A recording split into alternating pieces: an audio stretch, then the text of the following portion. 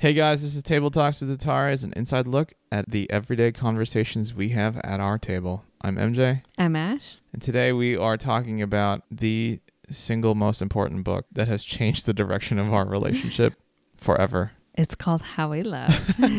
And yeah, I feel like this book personally has been really helpful. I feel like if we had read this for premarital, man, it could have saved us so much heartache in our first couple of years of marriage. Yeah. Trying to figure out why we have kind of recurring conflicts. So Yeah, yeah. it definitely felt like somebody had an inside look at our everyday conflicts. And so, I don't know, I think in this conversation we unpacked one of the very many facets or aspects of some of the ways that explains how and why we relate to each other the way we do. Yep. And so we tried several times trying to have this conversation.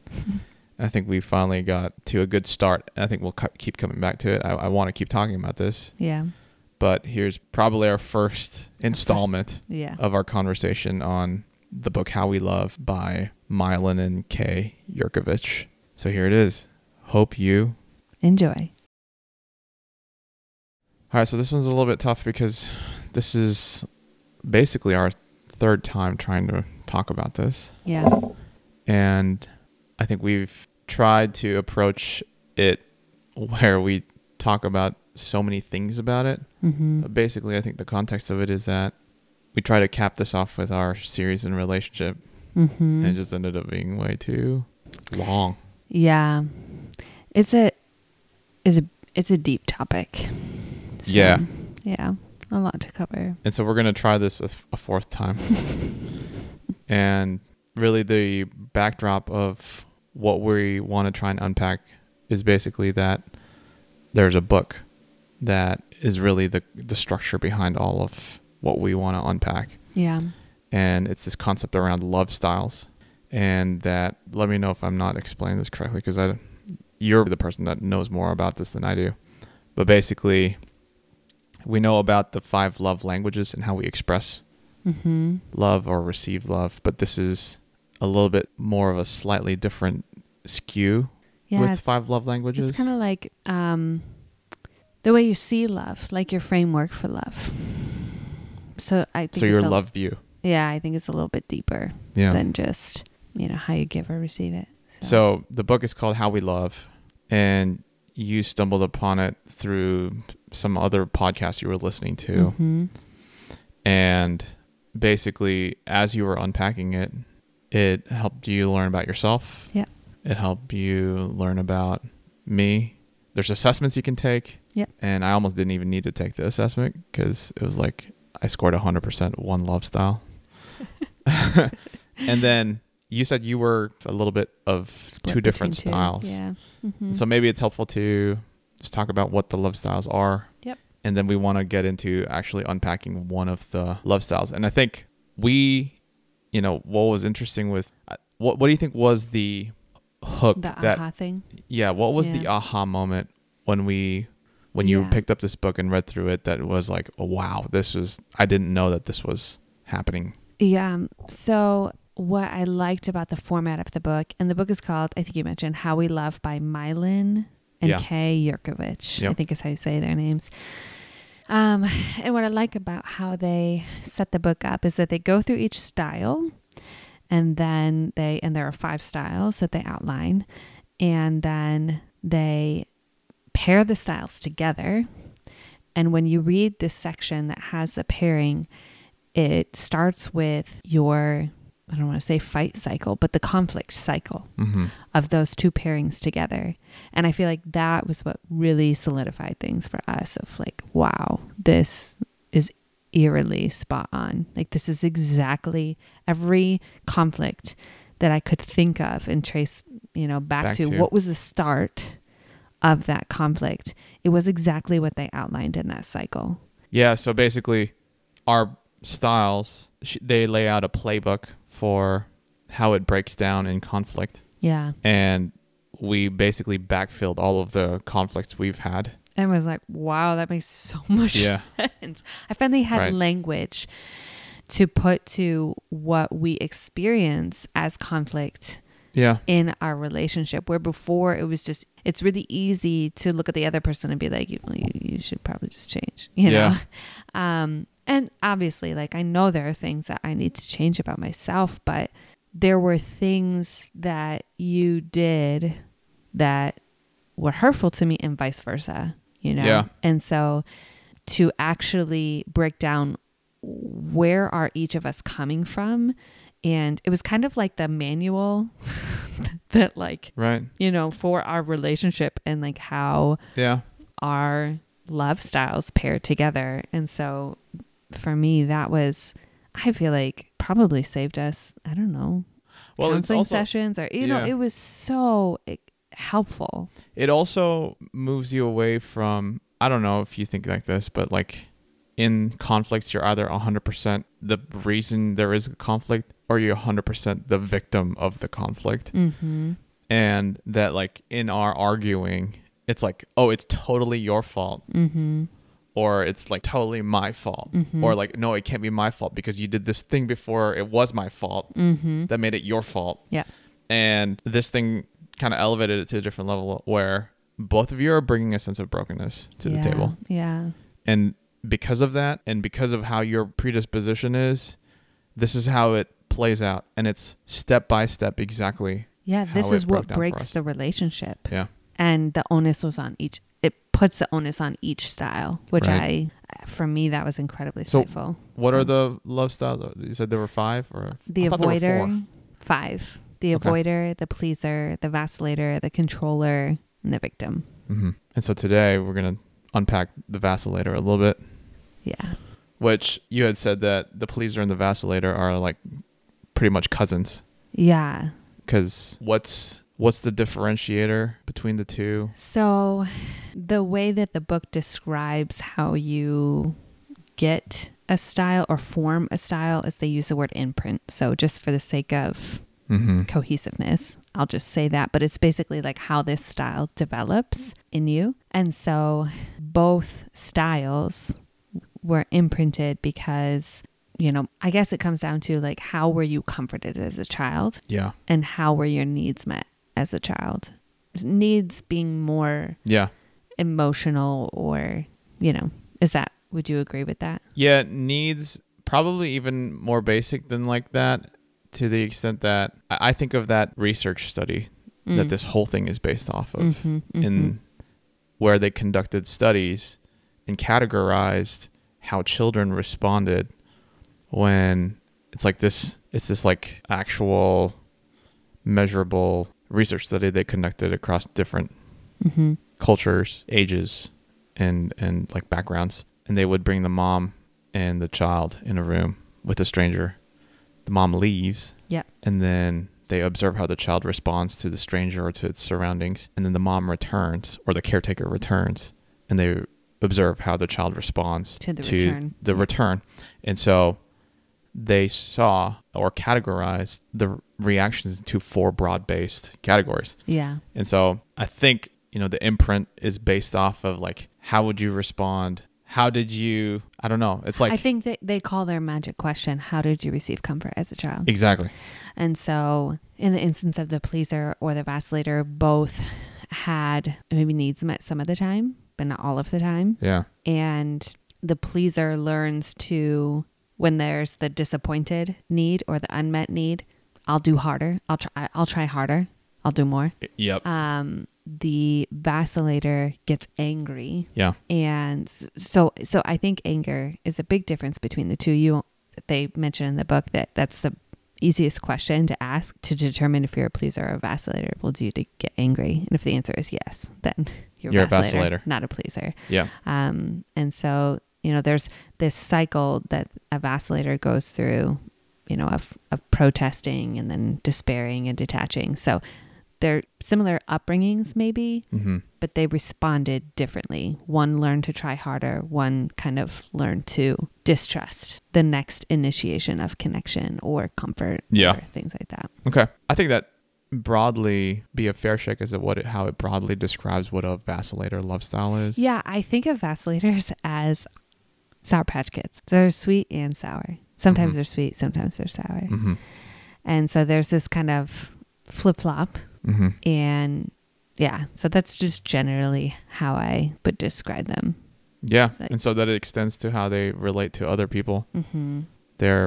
Sometimes they're flip and the other time they're flop. Yeah. And I wonder if vacillator relationships end up being inadvertently some sets of friends, you only see the flip side, and then other people know you in As your a fullness. Oh, yeah. In your fullness. Like, yeah, I don't know. That'd be an interesting. yeah. I will say, though, that I don't feel like I would have resonated as much with the vacillator style until I had children, actually. Mm-hmm. I think in a lot of my friendships, especially, I operate more as a pleaser. And so I would guess, I think I scored relatively close to both of those. Yeah. And I feel like early on in our marriage, I was probably more of a pleaser. Yeah. Mm-hmm. And then this whole other side just kind of Yeah. came out. And I feel like I say that, and that sounds horrible. It's not that my children did this to me by any means, but it's much more that some of the interactions of motherhood Yeah. are reminiscent of things from my upbringing that kind of trigger that vacillating way in me. So what are some like tendencies or behaviors that are like common vacillator style, where you're like, Yeah. oh, you see this and it's like, oh, there's the vacillator vacillating. Yeah. So the vacillator, I mean, I feel like it's so hard to talk about this because it sounds so awful. It's hard to talk about and admit this about myself. Yeah. That this is the way that that love is broken for me, you know, in the sense that like my view of it, this is how it broke for me. Mm-hmm. And so I think a lot of what has shaped me to be this way was circumstantially. And so, you know, my parents split, and I feel like it's easier for me to talk about my dad, just because, I don't know, I feel like it sounds awful, but because he's, you know, maybe not here to defend himself, but Wow. I know. But I think something that would probably help maybe somebody understand what would cause this imprint on someone. My parents separated when I was very young, 3. And so there was, you know, I saw my dad sometimes, but not all the times. And now looking at him through the eyes of a parent, because I am being a mom. Yeah. I see that he did his best. Like, he was there for me when he could be there for me. You know, Right. It's just that now he was split between me and his other family. And so there were just dynamics that I could not understand, but very much internalized as a child, which Mm-hmm. complicated Mm-hmm. the way that I see love, you know? And so I say that to say it wasn't necessarily what he specifically did as much as how I was interpreting that whole situation. Because you said you didn't really see or relate to vacillating or the vacillator love style until you were a mom. Do you remember moments as a kid where you felt like you exerted or exhibited vacillating tendencies? Yeah. So the vacillator, like I said, has, you know, the needs are met sometimes, but not all the time. And so there's a confusion that it causes in the child of, I can't rely on people to meet my needs consistently because it's inconsistent. Like sometimes it's there and sometimes it's not.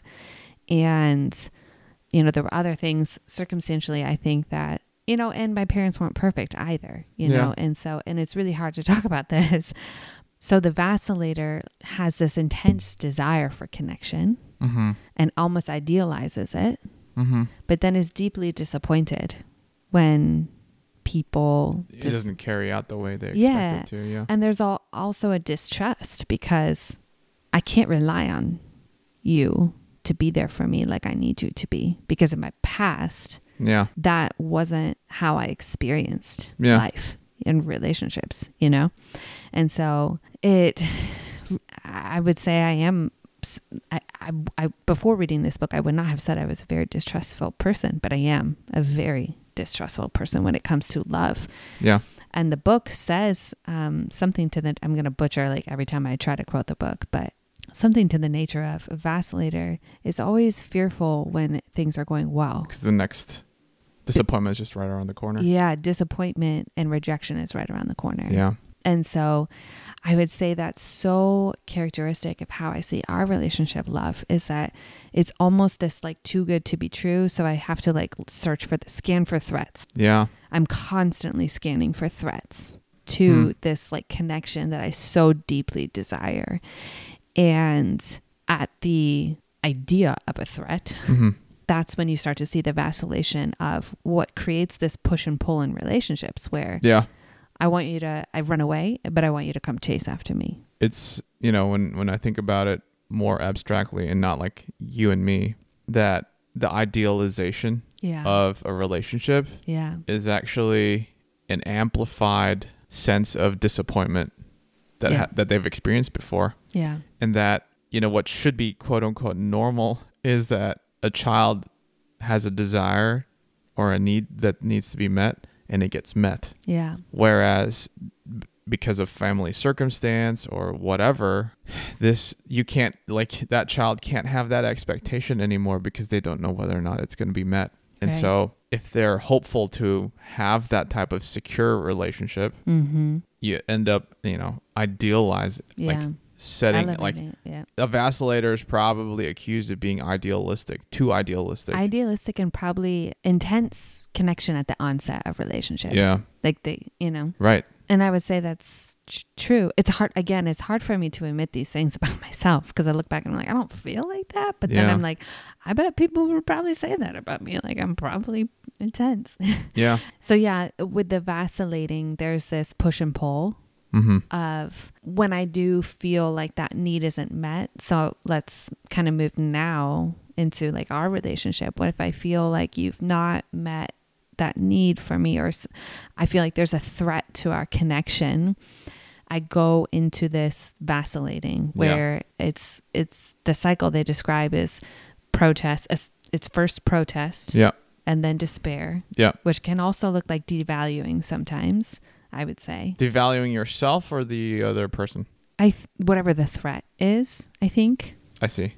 And then detachment. And so that's the kind of running away, I want you to come chase me now type of attitude. Yeah. And so, I would say that's pretty. How, now that you know, not that you didn't, but like now that it's like you can succinctly describe, here's a tendency that I have. Yeah. How have you consciously tried to like work backwards? Yeah. So that when you find yourself starting to go into that, there's like a check, or what are some of the ways that a vacillator can maybe just consciously push back on this tendency that arguably is not ideal, right? It's being on the receiving end of it. It can be confusing. Yeah. It's like a full spectrum of emotions. And then also just the desired outcome is unclear because it's like you push, you pull away, you want to be pursued. And so what are some ways you've found helpful, or some things that you found helpful in trying to not let yourself get to a place where you're like going through the vacillator steps? Yeah. So I think what's tough is that I distrust connection. That's what it's. But you desire it. I deeply desire it, but I distrust connection because disappointment and rejection are right around the corner. So for me, I think the first thing that I've had to do in our marriage is to recognize that I, left to my own vices, will spend my lifetime married to you, being so fearful of losing what I have with you that I'll never actually enjoy being married to you. And like, this is really hard. This is going to like deep places for me. These are like my core fears here. I'm like literally laying my heart on the table. So I have to, when I have that connection, I start to get very distrusting, like angsty inside of like, I can't trust that this is real because I know what's coming. It's kind of the doomsday starts to like come out, and I start to like almost sabotage like self-sabotage things. And I don't not intentionally by any means, but like I'm so afraid of being rejected that I start to get very angsty, which starts to kind of rile my anger a little bit. And really, is that so that you feel like you at least played some role in causing the downfall of or the crumbling of the relationship to happen? for me, it's not a retaliatory thing. For me, it's a I think the Vacillator has this deep fear of the reason why I can't get connection is because I'm not worthy of it.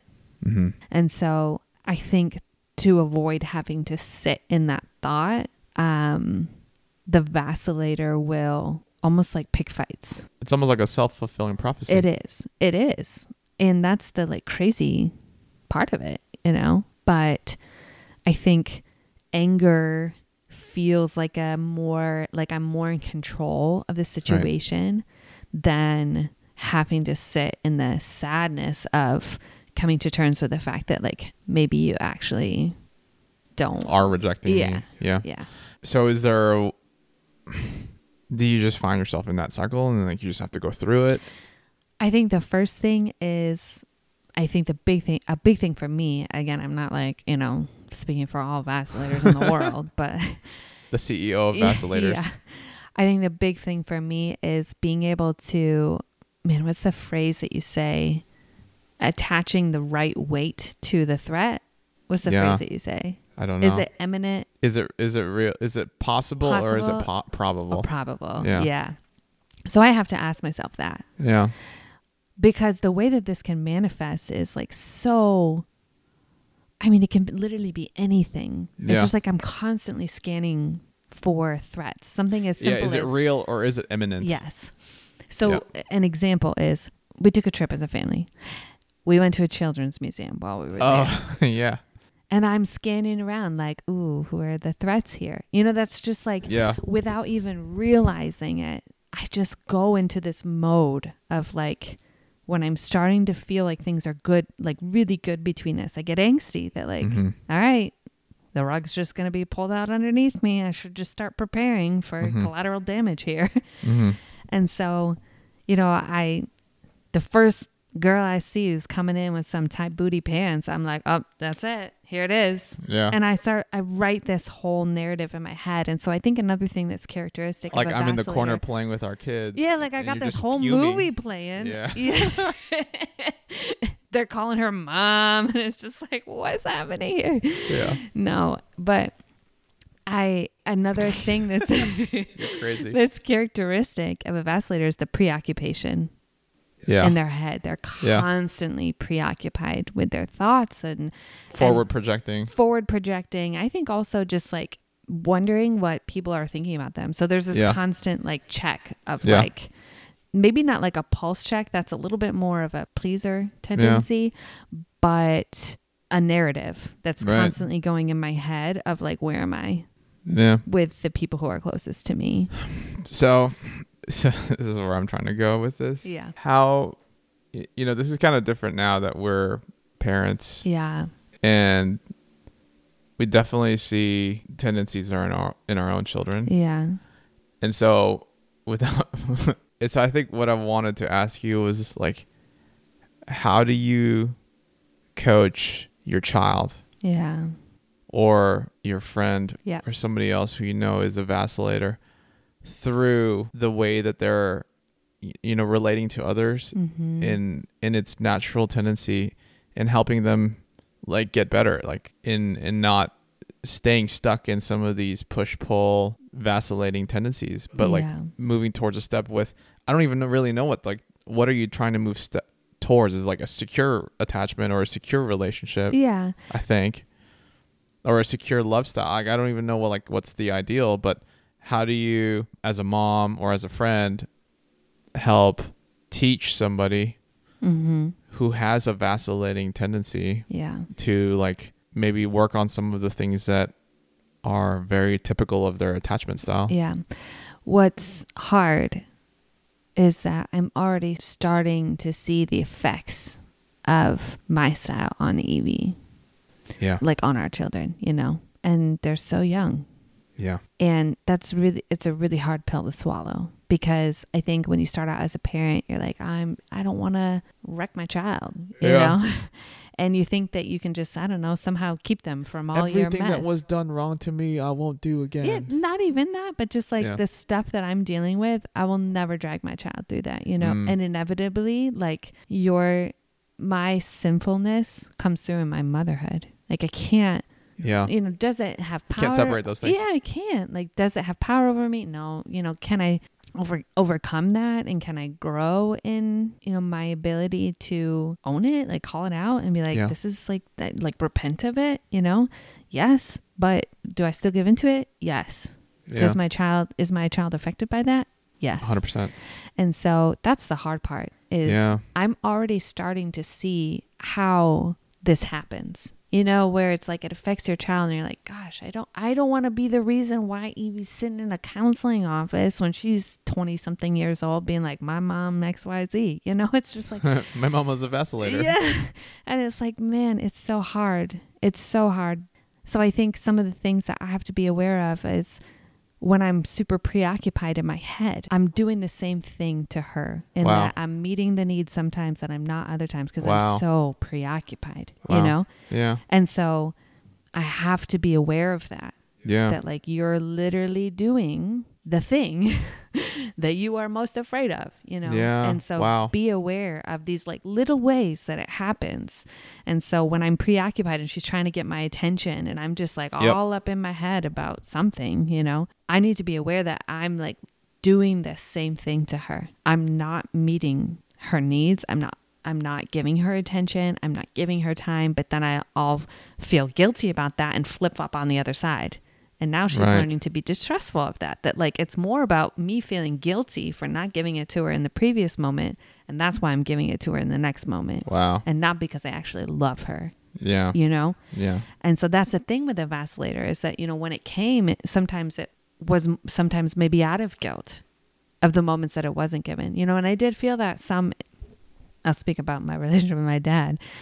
You know, I did feel like there were times where maybe he felt guilty because he wasn't able to be at some big event of mine, this or that. And then he'd try to buy my love. You know, he'd take me out and buy me these things and da-da-da-da. And it's like, not that I didn't appreciate that, but I felt like he was more doing it to satisfy the guilt he felt than actually because of his love for you. Yeah. And so, and my dad was incredible. I love my dad, you know. But that's just some of the ways that it can play out. You know, and I can inadvertently do the same thing with Evie, even in small ways. And so I have to be, and Judah too. It's just that I'm already seeing some of the effects of it on Evie because she's a little bit older, you know? Yeah. So that's the first thing is preoccupation is a huge one. I think the other thing is I need to be aware of when I'm going into the mode of detaching and retreating because I feel threatened, and I need to, what the book says is uncover the sadness underneath your anger. So instead of going into, you know, and anger looks different for everybody. Sometimes it's not like, you know, crazy. Sometimes it's just irritability, or, you know, it can be more extreme, but it's not always, you know, wild and crazy. And so being aware of that when my anger is starting to come out in ways, and even when I'm going into that mode of I'm complaining about something and I'm not providing a solution, you know, I'm speaking to the thing that was disappointed because that really trips me up. Right.